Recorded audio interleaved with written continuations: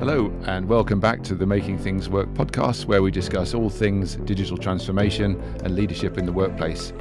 I'm your host, Duncan Pryor, and I help organizations simplify and transform through the use of technology.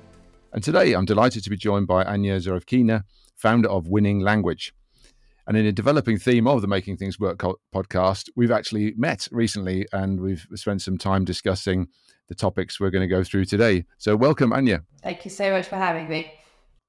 No trouble. So I'd love to start by giving our listeners a bit of background on you and then how you came to starting Winning Language. Well, I've always been fascinated by language and the effect it has on people, writing, words, and different languages as well, although I primarily work in English. And I used to be, to the start of my own business, the director of language at KPMG, which I know sounds like quite a grand title, and it was meant basically I was injecting much more of the human speak into consultants and accountants who worked in KPMG, particularly with the lens of sales.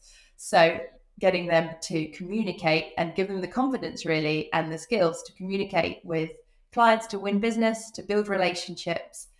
And that's really where I saw this really big need really to help technical brains that are phenomenal at doing all the techie stuff, but may not quite be as brilliant at getting their messages across and really getting across what they want to say in a clear way, but also in a way that moves the other person. So I was there for about 7 years or so. And then I thought, why not make the jump and help even more people beyond the big four with this skill, which I think everyone needs to hone and become far, far, far better at. Fantastic. Well, so that leads us in nicely to today's show, which we're calling The Art of Persuasion. And as the title suggests, we're going to zoom in on this topic. And what we'd like to do is discuss the world of professional services, where that's ultimately what we do all day, isn't it? So what I'd like to do is bring it down to and connect it with the world of digital transformation, where we're often giving updates, persuading others, or sometimes even getting behind, asking people to get behind and support changes. So the question is, we have to do something. We're trying to get the message across so people understand the concept. The explanation is nice and clear, and then there's enough detail as well behind all that, so that people feel confidence in what we're about to describe. So Anya, then in your experience, why is this so difficult? The million dollar question. I think there's a number of things really, and we don't want to take up the whole time we have with why it's so difficult to do. Exactly. But actually, I think it starts even before people enter the world of work. It starts with education. And fundamentally, I think a lot of our education, and it has moved even further into teaching us grammar and spelling and all of those important things. But the art of persuasion, persuading other people, getting on a stage and talking and getting your point across, whether it might be debating or it might be oracy, as this could be described, is lacking in education. And interestingly, actually, Labour put it as one of their big policy pledges if they get into power, because it's been seen as such a missing skill. So it starts with education. And then when people enter the world of work, professional work, everyone has these things of like baggage, as I call it, because we then assume that it's ultimately, of course, it's the technical capabilities that get us further up the ladder. So we really focus on that and hone those skills.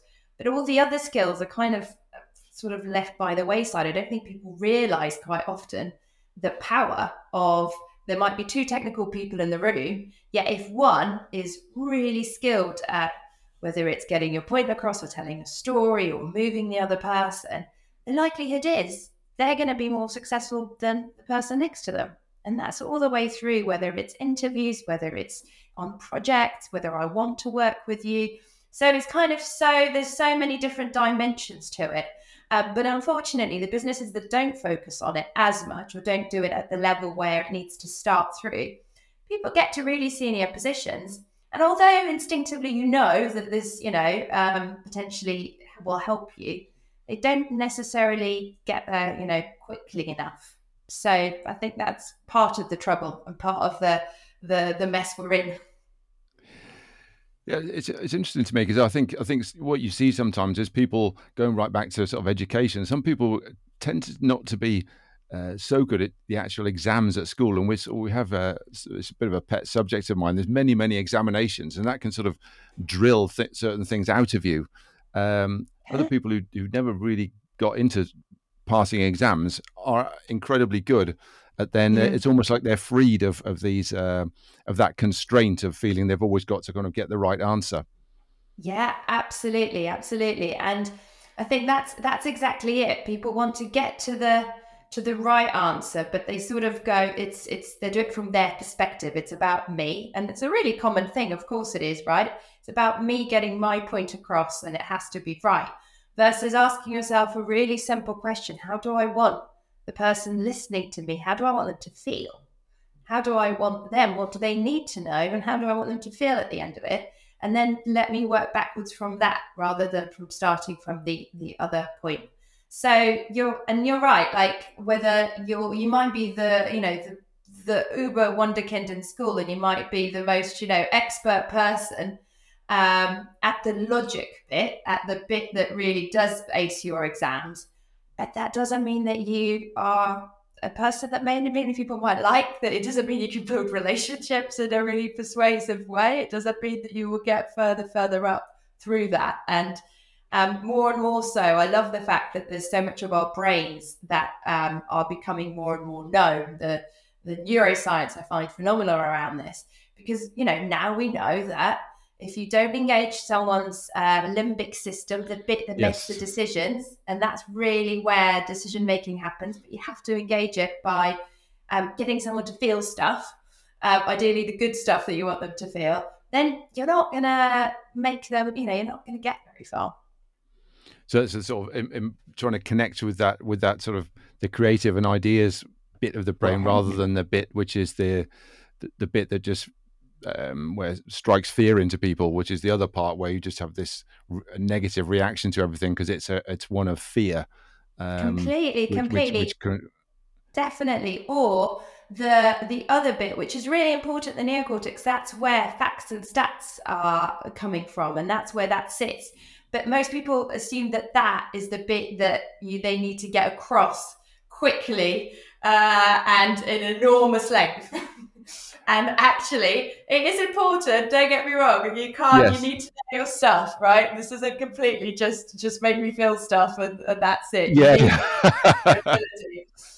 You need to know your all the knowledge, all the logic, all of those bits, but don't lead with it. And don't assume that's the only thing you need. Yeah, and that follows on to another, from listening to one of your podcasts with, I've listened to a few of them, and they're really, really good. And the one with Dana Dennis Smith, where she was talking about how you do have to think about yourself. And is that where you're coming from then? It's not so much, it's almost like warning yourself about yourself rather than, so your own motivation is, I guess there's a bit of a positive bit where you need to think, well, I'm different. So what I'll put, people might not understand what I'm saying because I'm me and I'm just different from everyone, and we're all different. But then there is that side to it where you need to be wary of that as well, and that's the reason why people might not understand you, because we're all different. Completely. I think you need to know what you want to get across, and you need to be confident in yourself. And I'm the biggest advocate for being authentic and not becoming this sort of corporate robot, if you like. I know we'll probably get onto AI because every other day someone asks me a question about what I think about it. But so the authenticity and the human aspect is essential. But the main thing is following up from that. So starting with the other person. And I find I do it in a lot of workshops where I do say, here's a bit of communications that you might have written. Simple question is, how do you want to make the other person feel? Not what do you need, not the content you need to get across. How do you want to make them feel? I want to make them feel really engaged in this digital transformation, and I want them to, get more of their team to understand what we're doing and to ultimately change their systems, right? In your world, probably. Okay, well, let's then work from that to then work through what you need to say and how you say it and to achieve that aim versus I need to get across a really long piece of reporting and I Yeah. need to get that across quickly. So then I tick that off my sheet, and then that's done. That meeting is over. Brilliant, successful. And you might have talked all the time because human beings are really bad at being very short and succinct if we don't plan what we're going to say our message. So unfortunately, then what happens is everyone is just overwhelmed. The meeting probably is late. And again, it's a disaster zone. And there's so many of them day in, day out that we will have. Yes. Yes. So what we're saying here is, then you've obviously got to do your homework. You've got to be sort of well prepared and have understood that either the technical details or it could be the numbers, budgets and all that stuff. But then it's almost like you almost need to say, okay, so I've got that now. Then stop and then take a step back, as it were, zoom out and think, okay, so what am I doing with this? And I guess that's the common mistake, is that we don't do that bit. We just cut and paste into PowerPoint and then hope for the best. Spot on, spot on. Cut and paste in font 8 because we always want to get across far too much information. And the other thing we don't actually do is go, there's always multiple people, right? There's always multiple decision makers. So part of this is going, what is that decision maker like in terms of their personality? What do they care about? Some people are technical. So this isn't just to bring everything up to a really high level, because some people will be very technical, particularly I know lots of your decision makers. That's their, the CIOs, that's their forte. That's where they go to typically. Versus perhaps more of if you're communicating with the CEOs, they tend to be a bit more visionary. So they want something very short, very succinct, and just hits the nail on the head of what they're needing to get across. So also doing that character analysis a little bit more rigorously, really. Only in the most important meetings, really. You probably wouldn't want to do it. You won't have time to do it in every single meeting you're in. But that character analysis, again, then helps to shape what you put into the slide deck. It helps to shape the fact that this is all about you, it's about them. And then just, again, see which one becomes more effective. It's all worth trying out and seeing, really. But typically that's far more compelling, far more effective, and far more likely to stick. Because yes, on a couple of specific points there. For example, we've talked before about the power of storytelling, where you're, rather than just cutting and pasting, you're trying to tell a story. But then you've got the challenge where not everyone wants to necessarily hear the story, so you're seen as kind of wasting time because you thought, well, you say, well, let's go back and start at the beginning and just recap, when in fact no one wants to recap. We just want to get on with it. I think part of that is understanding what story is like, why you're using it, and also that there are multiple stories that you might include in a meeting. It's not all beginning, Yes. middle, and end of that meeting, and it has to follow all the storytelling sort of tropes, if you like. So there will likely be, if it's a successful, interesting meeting, there'll probably be lots of stories peppered all the way through. And stories can start in different places. And then it's it's having all these stories in your back pocket to know, let's say the meeting isn't going to plan because, I don't know, you are asking for more time on a project and the other side isn't really understanding why, and their deadlines are always pressing. I'm guessing that's probably, what would be a typical, where would the crunch point happen? Would it be deadlines or costs or something like that? I think it's more often to do with the sticking point. I think with digital transformation is the sort of technical solution concept. When you turn, you've got bits of pieces of software, but then you're trying to communicate in a slightly conceptual way, and it comes across as conceptual, that not actually something that's really going to help. It just sounds like you're kind of drawing pictures and not really addressing the problems that need solving. And so, but then if you dive onto those the sort of the details of it, you've got no chance. So you do need to do that, but then it's about how you do that. So in that mind, you might go, okay, so it's again communicating the complexity of it in a way that someone else can understand clearly, right? and not going so far in. So there might be a story that happened on a previous project that you just want to have in your back pocket, what you found to explain something really well. There might be actually good metaphors. Metaphors are brilliant in that respect when you're trying to get someone to understand something in their words, in the worlds that we know. Again, metaphors I love because we use them all the time outside of work. We never bring them into the world of work because quite often people go, it's unprofessional or whatever it might be, whereas it's so effective. It's brilliant. So loads of stories going all the way through that, and it's just knowing which one to pluck out at which point and making sure that it's as strong as possible. There's actually a brilliant, I looked into this because I knew we were obviously going to chat.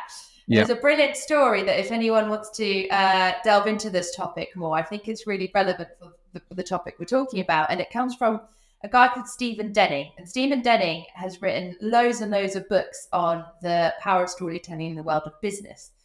And he used to be a manager many moons ago, a couple of decades ago in the World Bank. And at the time, the World Bank, it sounds crazy at the moment, but they never knew what a knowledge management system was, and his job was to implement it.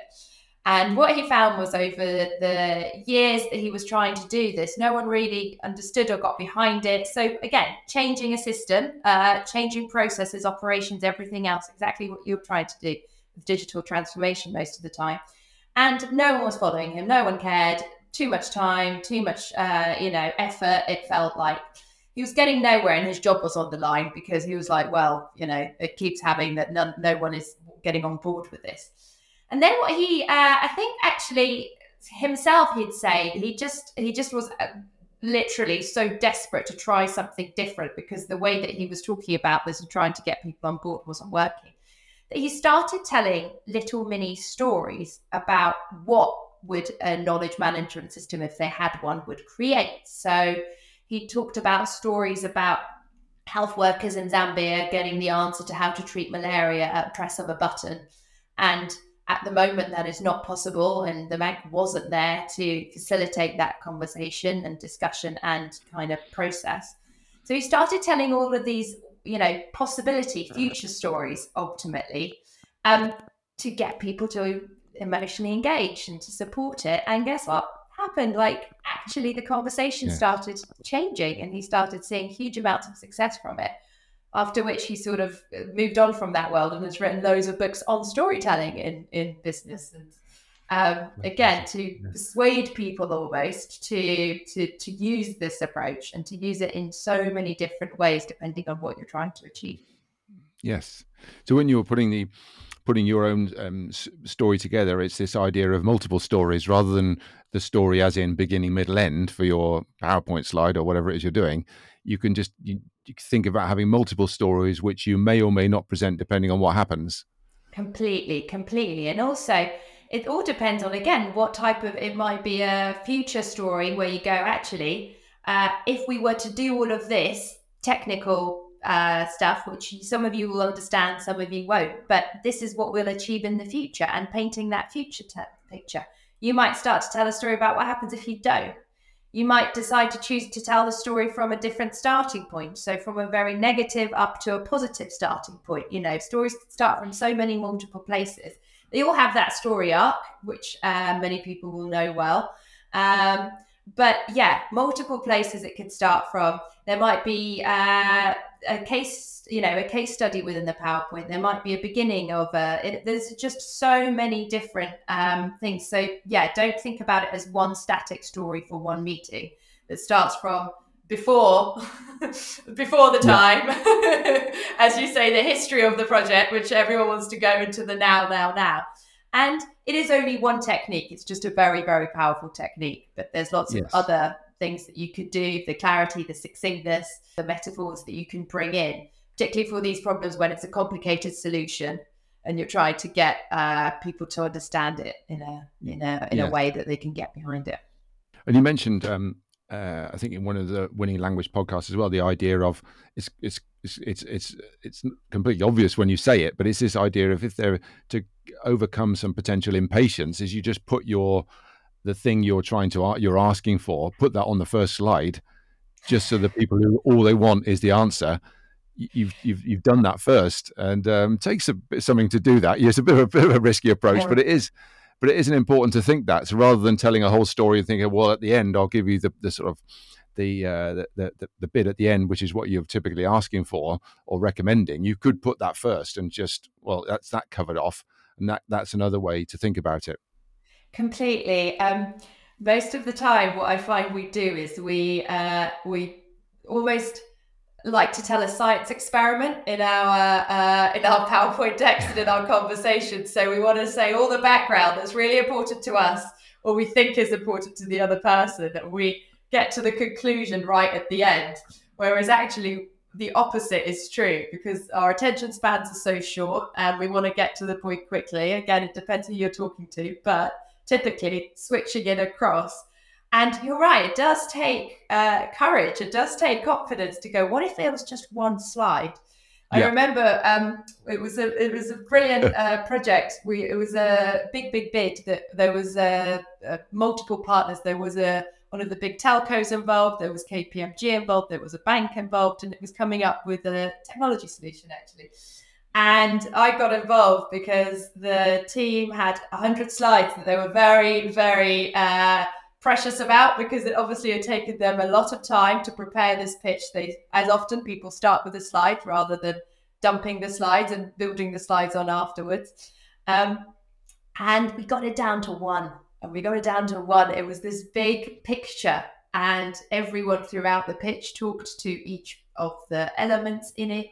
It had it all there, but it was one, and then before it was 100. And guess what? The client loved it. Of course they did.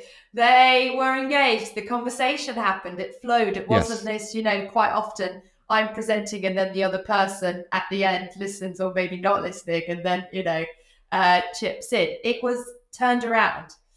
Yes.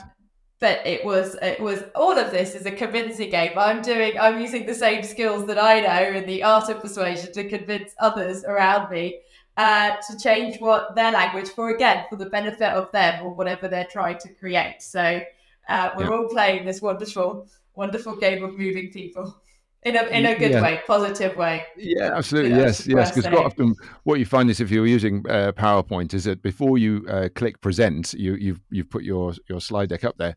The first thing people look at is in the bottom left. It shows how many slides are, and they go straight into that. And if they see something like 50, they say, well, before you've even started, they say, are you presenting 50 slides? Please no.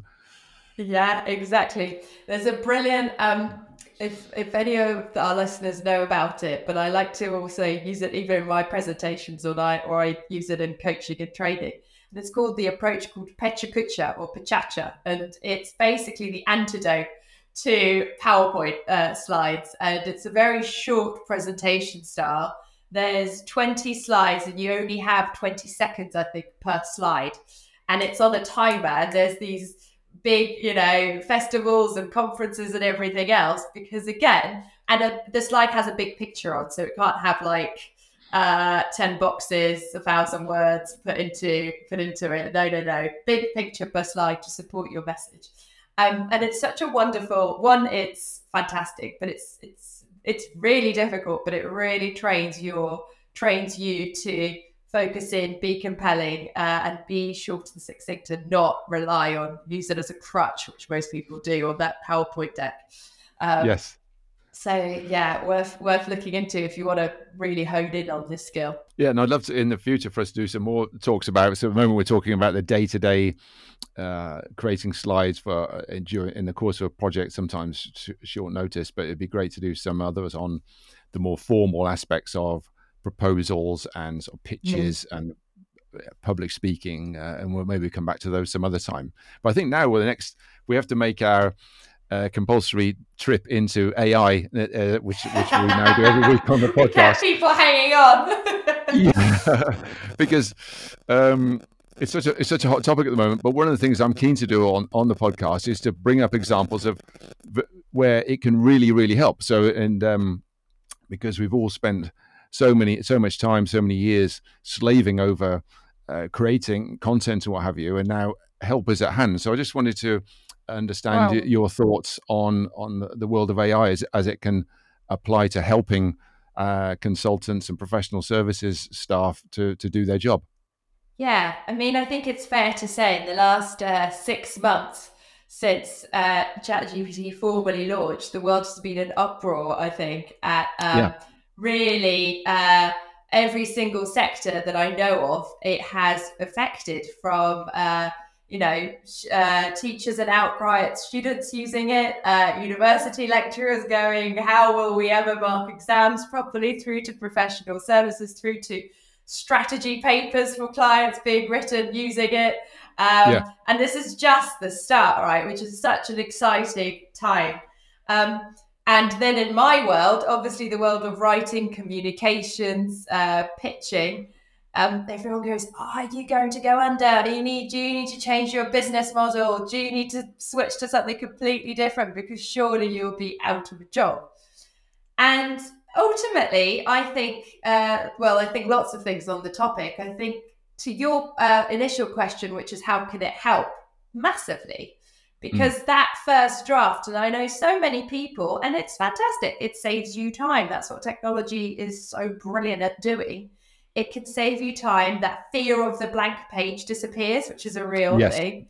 yeah, And it creates a really brilliant version. And I've been absolutely flabbergasted, really, at how the quality of it, tonally, clarity of it, the content. I look at not just at whether the content's accurate. I look at how it comes across on a page. I look at how clear it is, how concise, how compelling, and it's fantastic with that.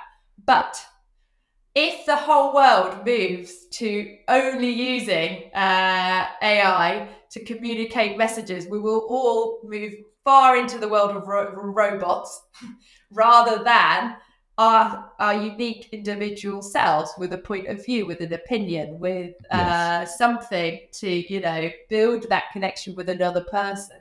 So I think use it to give you that first draft, and then critically spend your time critically thinking about the topic, critically reviewing yeah, it, going, what is missing? What do I need to really add to make sure if two of us are trying to win a proposal, we use ChatGPT to write the executive summary. Both versions will be exactly the same. The client's going to find it really difficult to choose. Or in the context of your world, two meetings happen, two slide decks get produced, two look very similar from different providers, and people start going, did you plagiarize? No, you just used some free online technology to do it. What then is the elevator on top of that, the sort yes, of the extra that is going to make you stand out over and above your thoughts, your ideas, your approach, your recommendations, over and above the AI? Because if you don't do that, one, you're just being lazy, quite frankly. yeah, Two, the likelihood that in the future, I mean, everyone will be using it. Of course, they will be. So you will sound exactly the same as the person or the provider or the consultant that is, next to you, which is the quickest way to lose a job, yes, probably. So yeah, that's my ultimate view. And the other really big thing is, which is why I think, I'm hoping, who knows, but the world I'm in will continue, is the creative elements of our brain at the moment, I think, aren't being used enough. And there's loads of science, again, to suggest they don't light up enough as they should be because we're using the technical sides of our brain. So the creative, the poetry, the reading, the storytelling, all of those bits, and that make our creative brains light up, is getting shorter and shorter. We're spending less and less time on it, on the whole, in the Western world. So if you continue with that, you're definitely going to be out of a job. If you really build that muscle in your brain and hone in on it, on the creative side of it, there's no ChatGPT will be able to kind of, hopefully no, at some, it's not going to get there. So that, I think, is why it's so important to work on that side of our brains, because the other bits, that's the easy bit that it will be able to produce.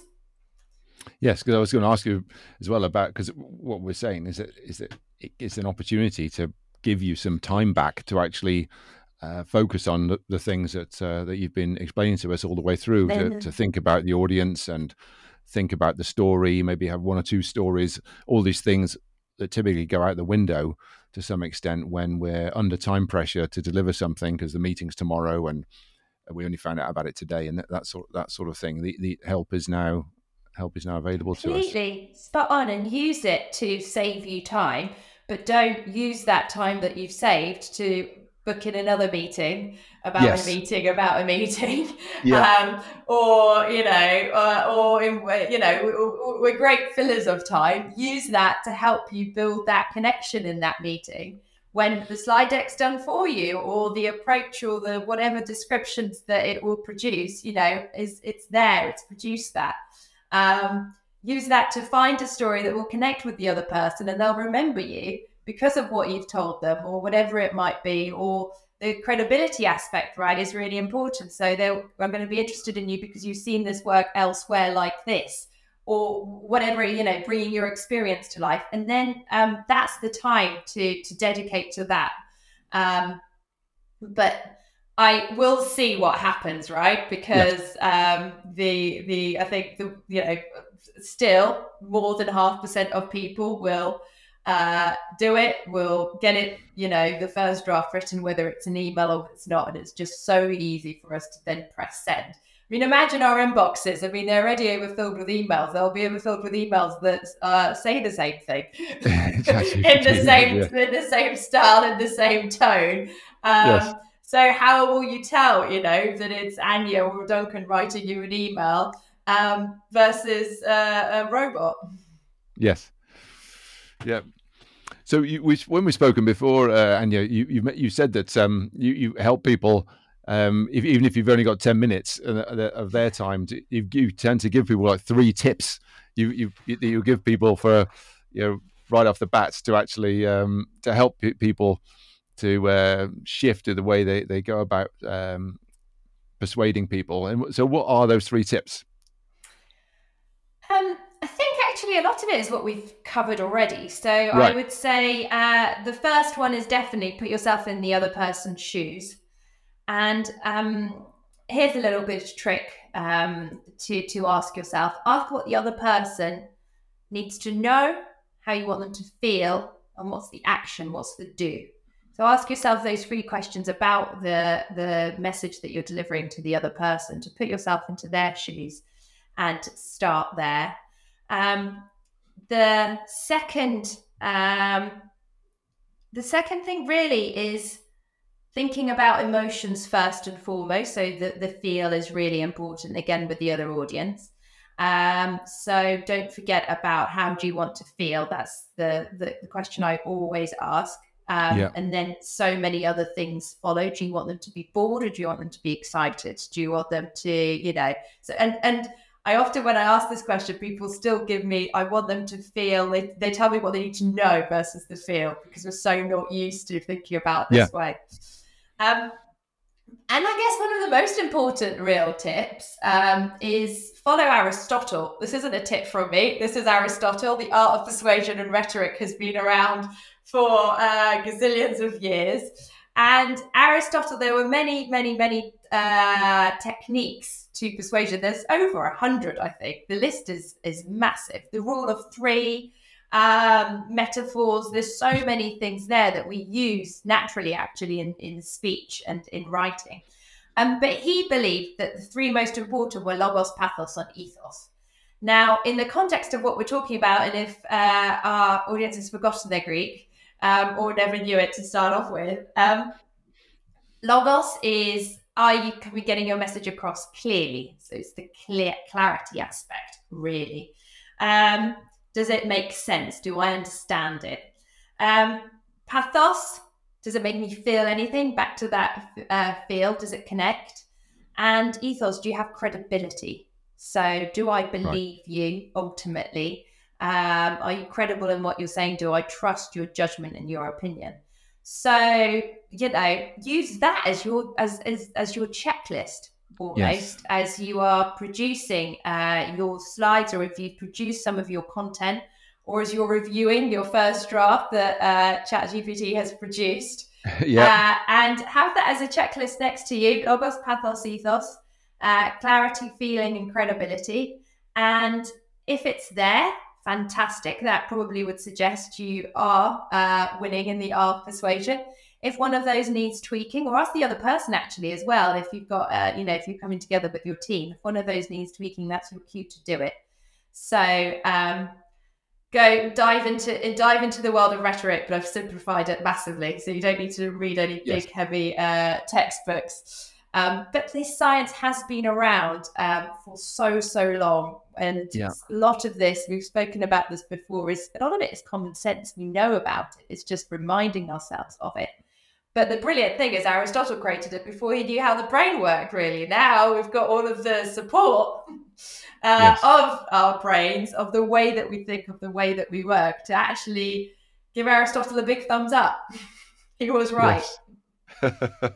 Brilliant. Well, I think that's a great place to end. So I just wanted to say thanks very much, Anya, for joining us today. It's been absolutely brilliant. And I'd like to think we'll have quite a few more conversations where we can go into some more of the specifics in the future. What's the best way for listeners to get in touch with you? There's multiple ways. LinkedIn is probably the best. So find me on LinkedIn, either under Winning Language or Anya Zhuravkina. The second name is very long, so probably Winning Language is easier, or winninglanguage.co.uk on the website, and there's a get in touch button through that. So lots of ways to get there. Yeah, and I would recommend the Winning Language podcast as well. The one with Samantha Day is terrific as well. Actually, if anyone's at Fringe, I don't know if, depending on when we release it, but she's doing a brilliant show, the second show on Fringe. It's been a year on. But I think stand-up comics have the best job in some ways, but the hardest job to convince and to use persuasion to convince their audience to laugh and to get behind them and not throw tomatoes at them. So there's loads of stuff we could learn from different disciplines. Yes, there's a great tie-in with what we're talking about here. Yes. Okay, great. And then you can find me. I'm Duncan_Pryor on Twitter, and you can connect with me on LinkedIn as well. And you can catch up with all our episodes on the BML Digital website, or by searching for the Making Things Work podcasts on your preferred audio app. So, and if there's anyone you would like us to have on the show, please do get in touch, and we'll be back this time next month with the next episode. Until then, thanks again, Anya, for joining us today, and thanks very much for listening. Thanks so much for having me.